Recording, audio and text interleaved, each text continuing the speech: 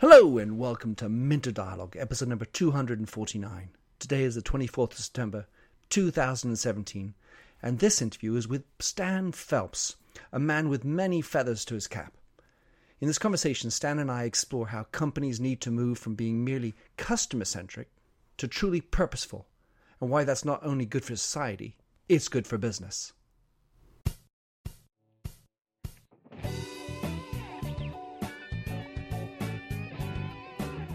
Welcome to the Minter Dialogue Internet Show, where we discuss brand marketing with a focus on all things digital.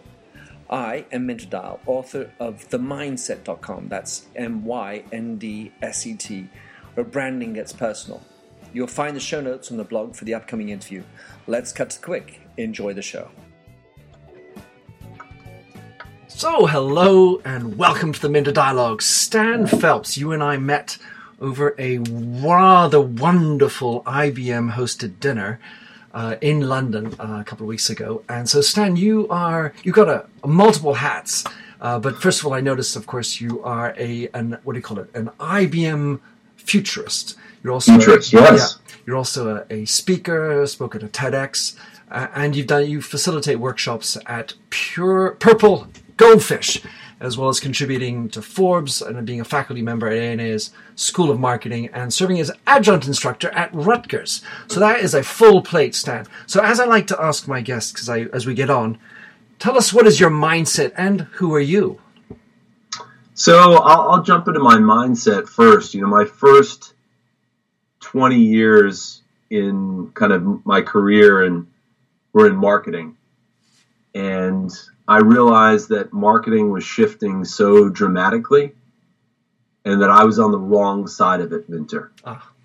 Everything I had done as a marketer was about eyeballs and earlobes. And it was about interruption, and it was about telling and not creating an experience or a dialogue. And so I had a little moment of truth, maybe about 8 years ago now, and it led me on the path to think about trying to become the change and to try to shift people's mindset of how they look at marketing and business in general. So what was that epiphany? What happened to make you move from, I suppose, programmatic, automatic, clickbait to some higher purpose? So I spent about a year writing about everything under the sun in just marketing and business. And I was in New York City. It was 8 years ago. And I had an interaction with an older gentleman at one of these nice rooftop bars in Manhattan. So it was the martini? It wasn't a martini. We weren't having martinis. I laughingly say I was enjoying, as you only can in Manhattan, a $15 beer, if that's possible. Right. And I started dialogue with this guy because I notice, Minter, that he's waiting for someone. I can see him scan the room every once in a while. And so I just start conversation with him. I said, obviously you're waiting for someone. And he agrees. Yeah, he says, I am. And I said, well, they're obviously not on time. And I said, he looked at me strangely and he said, on time. He said, no one in life is ever on time. I said, well, I've been on time before. And he shaked his finger at me and he said, no. He says, people in life are either early or they're late. He said, on time is a myth. And it was kind of the thing that I was looking for, Minter, because I went home that night and I said, the same thing applies in business, because no one ever just meets the expectations of a customer or even an employee. You either exceed those expectations or you fall short. And I went home that night and I literally said, I'm going to start to look for companies that make a conscious decision to do a little bit more. And that kind of led me on the journey. That's a wonderful story. So as I was listening to you, I was just sort of imagining, what exactly did he mean? But so what he meant is that actually, in terms of GMT, Greenwich Mean Time, you don't arrive at 16 colon 00 colon 00 colon 00. You arrive maybe at 01 or at 59, 59, 59. Right. Beautiful. Wow, lovely. Love that. So you talk a lot about this, how business is moving, and a new 4.0 version. So I need to know, what does that look like? Oh, what's 1.0, 2.0, 3.0? Yeah, exactly. Where are we? I do think, and this is kind of my own evolution as well. I really thought that, simply the 1.0 version of business was all about just the shareholder. And that your only purpose was to engage in activities designed to maximize shareholder return. That's like a business school principle that just keeps on ticking. Yeah, and I think that's a very simplistic way of looking at business. Certainly profit, you can't be in business if you're a for-profit business without profit. But that's as shallow as saying, the purpose of life is just to eat, right? Because if you don't eat, you're going to die. Right. But I think there's a much greater purpose. So the 2.0 version was a little more enlightened. And about 30 or 40 years ago, people started to understand that, hey, we don't just put the shareholder first. Let's actually put the customer first. And, without customers, there is no profit. And so I think that was the 2.0. And I think that was a little more enlightened. But probably in the last 15 or 20 years, you've seen the emergence of a 3.0 version, which was all about a focus on culture and putting the employee first. Understanding that the experience that you provide for your customers is almost never exceeded by the experience that you give to your employees. And without engaged employees, you can't have happy customers. And I think we're on the cusp of the 4.0 version, and that's actually putting purpose first and putting purpose at the center of everything that you do, with potentially employees second, customers third, and ultimately, if you do that right, the profits will be much greater than if profit first was the motive. All right, so I love that, as you can imagine. And I think companies have barely moved to 2.0. Well, I think one of those great quotes is, the future is actually already here. It's just not evenly distributed. Right. So I think you have a greater amount of companies that have evolved to a 2.0 mindset, and you can't go to a conference nowadays or throw a stick without hitting the term customer experience. So I think that's prevalent. I think some companies have realized we have to look inward first to our own employees, but I think the ones that are really have understood the bullseye in the center is to understand their own reason for being and are able to communicate that reason for being to both their customers and their employees. All right, so cool. Let us talk about your definition of purpose, because I'd say that as much as we might now throw a stick and hit some people as customer-centric, you've got a few people who actually got the Kool-Aid about the employee and making the culture right, although probably not very many. And it's an organic thing that, of course, can go belly up as soon as you change CEOs or whatever. But what about purpose? Well, how do you define what is purpose? So I think in the simplest form, purpose is kind of your raison d'etre. It's your reason for being. I see purpose as kind of the North Star that guides each and everything that you do. And it's the thing that you hold up and you aim towards, and you may never get there, but it is true to your core and your reason for being. And I think it's I think a lot of times people, Minter, confuse mission with purpose. All right, what's the difference then? How do you define the purpose, mission? Well, I think the mission is more about what you do, whereas the purpose is more about the why. Mm-hmm. And so the mission can be very functional. We serve X customers providing Y products or services, whereas the purpose is much more kind of emotional and reaching in terms of what they do.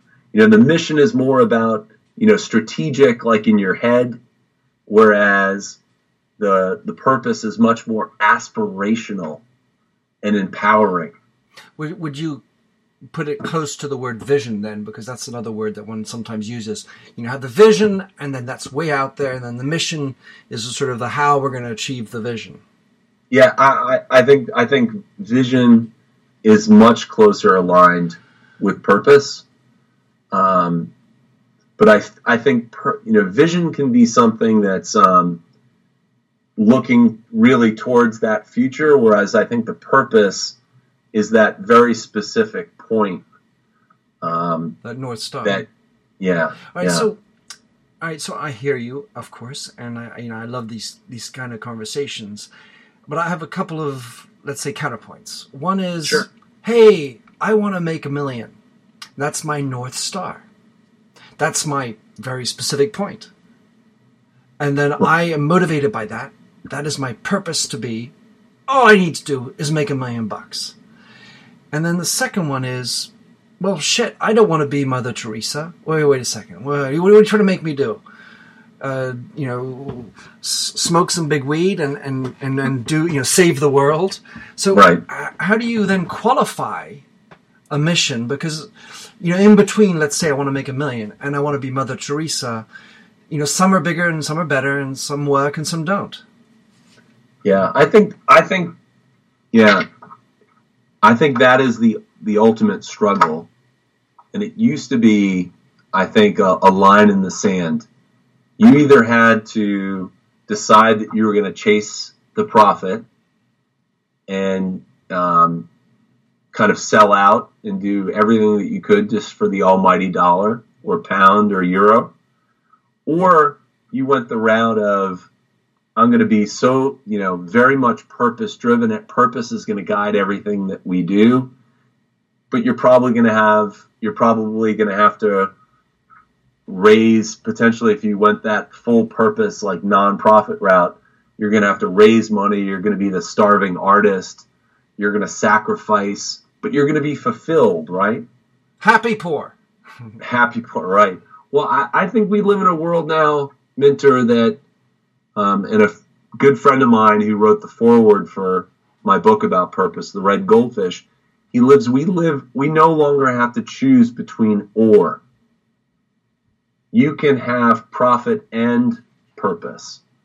But I think what the difference is, I think going forward, profit will be more of a result of having a strong purpose and being able to communicate in that way that differentiates you to both your customers and your employees. All right, so let's move along from the $1 million, but then let's scale it up for me towards Mother Teresa version. So, because my purpose is to make all windows better insulated. Right. So I could see how I could twist that to be a more purpose for the planet, because by being better insulated, or right. I don't know, there's some story you could wrap around there, and then other ones, a little bit higher, where you're trying to save, starving people or stop wars. Yeah. So one of the things I think that you're not going to get much argument from people, Minter, about the importance of purpose. I think we all understand that.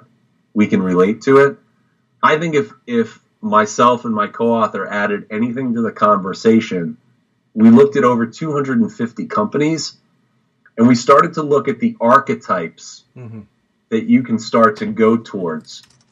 And so there's these we defined 8 different archetypes from, the protector, the liberator, the designer, the guide, the advocate, the challenger, the unifier, and ultimately the last one, which I love, is the master. And they all have kind of different, kind of unique differences of how they leverage purpose. From, the protector is all about trying to protect what's important, and that could be anything. It could be the environment, whereas the advocate is about standing up for a specific group. Or the liberator is about trying to rethink a business model, or to, do things a different way. All the way up into the master, who's really about trying to be revolutionary, to try to change lives and truly impact the world. And so I think there is a lot of different ways that you can do it. And I'm not sure if I'm answering the question, but I think it's about trying to understand, why the company and the business started in the first place. And how do you shine a light on that? How does that become a beacon for everything that you do? How do you hold up everything that you do against that light? Yeah, in my mind, as I'm listening to you, I'm thinking there has to be a scale of some sort, but really there doesn't. It ends up being how important it is for you and how you inhabit it, and then you hopefully will craft, because you don't usually start off with everything, all the answers right away. Right. You sort of then coalesce these ideas. Hey, that's a really great idea, Stan, that you're talking about. I really like it. And then that resonates, and all of a sudden you get like goosebumps and, oh, wow, I should do more of that. And then, it's sort of, it carries its own weight. All right. So on a practical level, there's this need to understand why you're doing what you're doing, and then shine light on it, and then keep nourishing it, and so on. That's fine. All right. Now let's say we've managed that, but we still have our shareholders. So how do you go back to them and say, I drank some Kool-Aid, I'm high on LSD, I really love it, and you got to buy me? Well, studies have shown that if you actually have a strong purpose, and it's aligned with both your customers and your employees, you will actually outperform your competition. And where is that happening? Is that happening because your employees are more engaged? What kind of evidence do we see behind that actually makes that happen? Sure. So HBR did a great study on this, and they said over like a decade, they studied firms that have a strong purpose, and they were outperforming their competition by a factor of 10x. James Heskett, and I'm forgetting his co-author, they've done a similar study. They've shown it as high as a 12x return. And here's the deal. And I mean, I'll give you a couple stats that really resonated with me when I was writing the book. Your purpose drives the values within your organization. And so this is shocking to me. PricewaterhouseCoopers said 86% of employees would consider leaving their employer if the values of that employer no longer meshed with their own. And then on the flip side of the equation, the customer side, all things being equal, right? 86% of customers will decide to do business with a company whose values align with their own. Now, again, all things being equal, things like price, location, availability. But I believe we are on the road to purpose becoming the ultimate differentiator in business.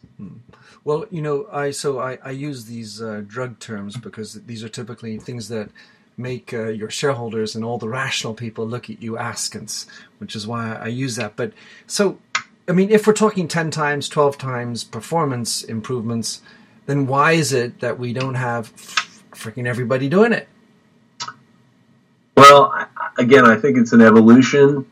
I would think that if you were in the 1.0 version of business, to jump to 4.0 is probably a difficult jump. I also think that we live in a world, especially for public companies, that put a focus on 90-day windows and quarterly returns. The great companies see this as a much longer-term play and an investment as opposed to an expense. And I think they're the ones that are able to communicate it better with their employees, so they don't have employee churn because people are bought into what they do with a much higher level of engagement. And they're able to communicate that purpose to their customers in a way that they drive loyalty in sales.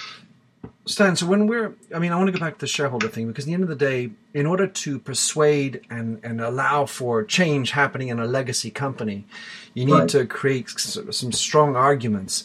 And one of the things that I tend to talk about is how the internet in particular has brought this focus on the employee as part of the experience as the raison d'être, or at least the reason why purpose is necessary. What kind of meat can we chew on in order to persuade the shareholder? I'm trying to do this for my company. I'm now going to shift. So I'm going from 1.0 to 2.0 to 3.0. I'm on that journey. Right. But, by the way, it's going to take me 10 years. Well, yeah, I think that may be too long on the horizon, but it's definitely a process. I think a lot of times it comes down to leadership and the ability to communicate that vision and the direction that you're taking the company towards. I'll give you an example in the U.S. So a few years ago, CVS, which is, like 80% of Americans live within 3 miles or 5 kilometers of a CVS pharmacy. And didn't they merge with Walgreens as well? Is that the one that merged? No, they're the two big ones, Walgreens and CVS. Right, okay, that's right. So CVS decided a few years ago, Minter, not to sell tobacco. Right. So they took cigarettes out of the store. Why did they do that? They decided, when they looked at their purpose, their company was about healthful living and helping people. And they saw that selling tobacco was in direct opposition to their purpose. So they don't sell Coca-Cola either? That's a great question on what they do soft drink wise. I would imagine potentially they certainly do. But that certainly was a big step. And, they actually saw a good kind of boost from that. Yeah. And I think what's interesting now in the majority of states here in the U.S., when you actually found your company, 39 states have the ability for you to charter the company as a B corporation, or what's called a benefit corporation. And in your charter, it says, this is the purpose and the benefit we are seeking. And what's interesting is you don't do it in lieu of profits. But what's interesting, your shareholders can actually sue you, Minter, if you're no longer living up to the benefit and purpose that you declared. So I was just thinking, at the end of the day, of course, this Coca-Cola, they're clearly selling Coke. But in the end of the day, it's not being about an ayatollah of a purpose necessarily. It is at least being have a stronger purpose than your competition. Because that, in the end of the day, is where it's at. And, going for the 100% just really won't do it. So in the realm of driving profits, there is the communication element and marketing of it. Hey, listen, we're going to stop selling cigarettes. Right. Look at my competition. They're still selling cigarettes. At least we're, in part, living our dream. And we're making profit, because if without profit, we're not good. So that can make sense. Both the shareholders and employees, we're not going to be, completely ridiculous about our dream. All right, so that's cool. Right, so I don't know, is the B company, is that similar to a social enterprise in your mind? Yeah, so that very commonly, so there's two things. There's what's called benefit corporations, or B corporations. And then there's a certification, which is called a B Corp certification. So that's a voluntary thing that you can do as your company. And there's a group here in the U.S. that, assuming you you answer all of the questions, you're doing the right things to be socially conscious, you can get that as a certification that you can continue to renew over time. So there's definitely a movement. Some people would call it the B Corp movement. Some might call it conscious capitalism, which the founder of Whole Foods, John Mackey, and his co-author, one of the professors at Babson, Raj Sisodia, are big proponents of. Yeah, but I think there's if I simplify it, I think we used to have a situation, Minter, where we only looked at a company and looked at it, say, that is a for-profit company, and that one over there, that's more purpose-driven, that's a not-for-profit, non-profit enterprise. I think as we go forward, you're no longer going to make that differentiation on their corporate filing status. You're simply going to look at a company and go, that's a for-purpose company, and that one over there is a not-for-purpose company. And people are going to want to work with, and they're going to want to do business with companies that are for purpose. All right. So in terms of lags, I've mentioned, or at least rebutted, if you will, so we're 1.2.3 for 4.0, and the lag that companies are actually having within that. There's another one that I think is really strong, and it's subject of an article I just written, which is the lag between how I buy and how I interact as a customer. Hey, I'm going to do business with that company. I'm going to buy this product at Whole Foods because they believe in conscious capitalism. And how I invest in my 401k. Right. You're starting to see funds that are wholly populated by socially conscious businesses. And what will be interesting, and again, I think going forward, I think those funds that have companies that have a very defined purpose will outperform those that are simply focusing on the quarterly return. Well, I mean, let's say statistically the 10 times, 12 times speaks to it. But at some level, what is it that makes that happen? What is it? What is the signal that says that is a company that is inhabited, that has true purpose? How do you detect the difference between the one who's blowing smoke and the other who's doing it? Right. So, there's, wherever you call it, greenwashing, or whether you call it, a lot of companies have CSR programs, corporate social responsibility. We live in a world that's so transparent now. Everyone is a reporter. It is almost impossible to say one thing and do another. You only have to look to our current president in the U.S. right now. You're going to get found out. And so I think there's a lot of transparency out there. And it's what I think is key, and what I advocate for is don't try to do big things. Try to do a lot of little things that reinforce your purpose. I call these little things a red goldfish. But they're these little things that actually are these small little lights or beacons that, show the direction of where the company is heading. And I think, big doors can swing on very little hinges, but it's a matter of trying to figure out those little things that you can do effectively to bring it to life. So you mentioned Whole Foods now, which is now part of Amazon.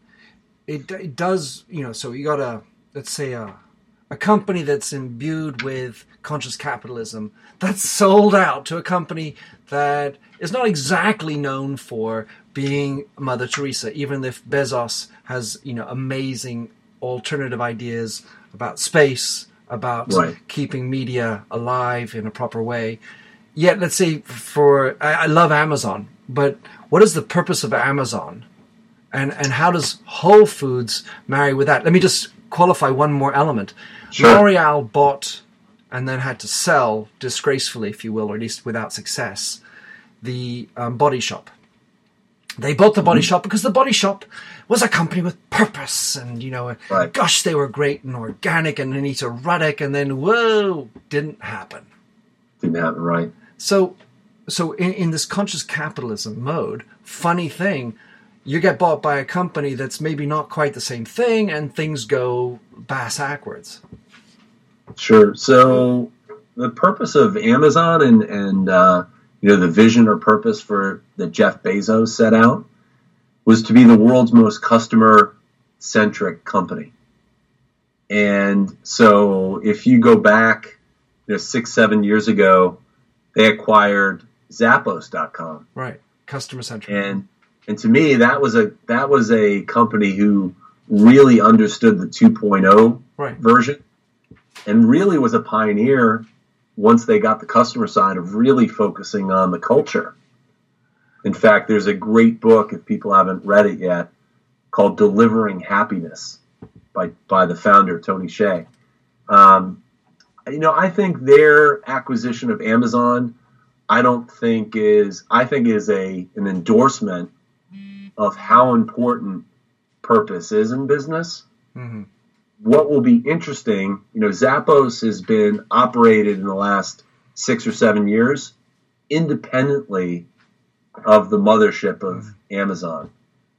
It will be interesting to see how Whole Foods, interacts with the mothership, and if that starts to take away from the kind of conscious capitalist movement was created through Whole Foods. Because to your point, at some level, we say it's a journey, it's a process, but can you skip 3.0? Because let's say that 2.0, customer-centric for purpose, but if your employees are not living that, because being customer-centric is not something that's going to resonate for the employee. It's great. Right. We're making the customer happy. We're making the shareholder happy. So we're doing 1 and 2. Right. But 3, what's in it for me? And so right. That's where the purpose needs to meld with the people who are on the front line serving you holy fresh foods and right. Living that life and doing it and then happy. Hey, listen, I'm going to give you some new cheese and da. And they're making it come alive because that's where the brand is being lived. But if you don't have, within Amazon in particular, a culture that's employee-centric, Yeah, a lot of stuff has come out in the last 2 years that shines a light that focus on the customer at all costs has really impacted the employee side at Amazon. And again, I think we live in a world that it's very transparent, whether it's simply like a glass door where people can get an insight of what a company's like before they go. There really should be no surprises anymore in terms of when you go to work for a company or decide to do business with a company, because the information's out there. But they're not, for example, let's say knowing Amazon as probably as you do, many people within, they were extremely non-Glassdoor with regard to what's going on and our practices. And so Apple, the garden secrets and there are lots of companies that are attempting still to hold that out. Listen, I know, Stan, that your time is precious, and where you are in North Carolina, you have to go and have some victuals to keep us talking about food. So I would have loved to continue on, but I promised to deliver you on time. So tell us, how can people connect with you, follow you, get your book? What's the best way? Sure. So kind of the main site for me is purplegoldfish.com. Or if you want to find more about the workshops and the speaking that I do, you can simply go to stanphelpsspeaks.com. Great. And that's where we can find your book, Yeah. right? Red Goldfish. So you have a whole series of books, right? Yeah, I have a multitude of colors, but red is the latest. that came out earlier this year and really focuses on how you can leverage purpose to motivate both sales and loyalty. Well, I feel highly motivated having spoke to you, Stan. It was great. Loved having you on the podcast. Thanks for doing that.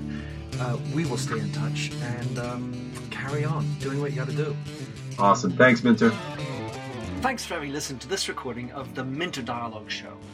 You'll find the show notes on themindset.com. That's mindset with a Y, where you can also sign up for my weekly newsletter at /subscribe. If you like the show, please do rate it in iTunes. That really makes my day. Happy trails, and enjoy Josh Sachs's Painted Fingers. Oh, fill me with all your colors, any different way to rid me of the gray and heal me with all your imperfections that you mention in your lack of self-security.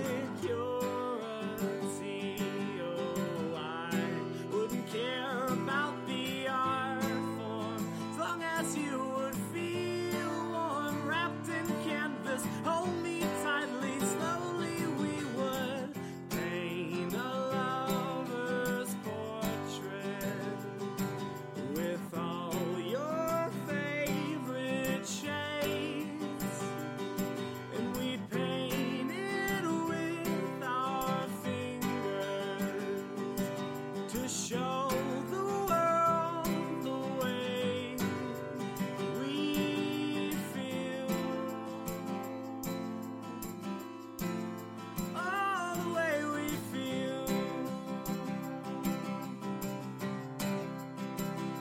Oh, so messy. The ridges in our palms make colors blend and look ugly in the end, but they're pretty in their own disgusting values. We'd hang our portraits in the hallways, make our house guests cringe. Oh, I wouldn't care about the art form as long as you would feel warm, seeing all your colors on the canvas as we paint a lover's portrait with all your favorite shades, and we paint it with our fingers to show the world the way we feel. Oh, knowing all these limitations, oversaturation. Let me paint, oh, let me paint, oh, let me paint, oh, let me paint, and I paint a lover's portrait with all your favorite shades, and we paint it with our fingers to show the world the way we feel. Oh, the way I feel. Oh, the way I feel.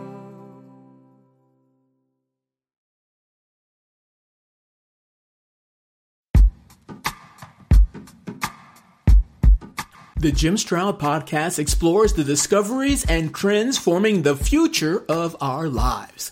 Brain-to-brain communication, robot bosses, microchip implants for workers, and artificial intelligence replacing human workers are all happening now. If you want to know what's happening next, subscribe now to the Jim Stroud Podcast.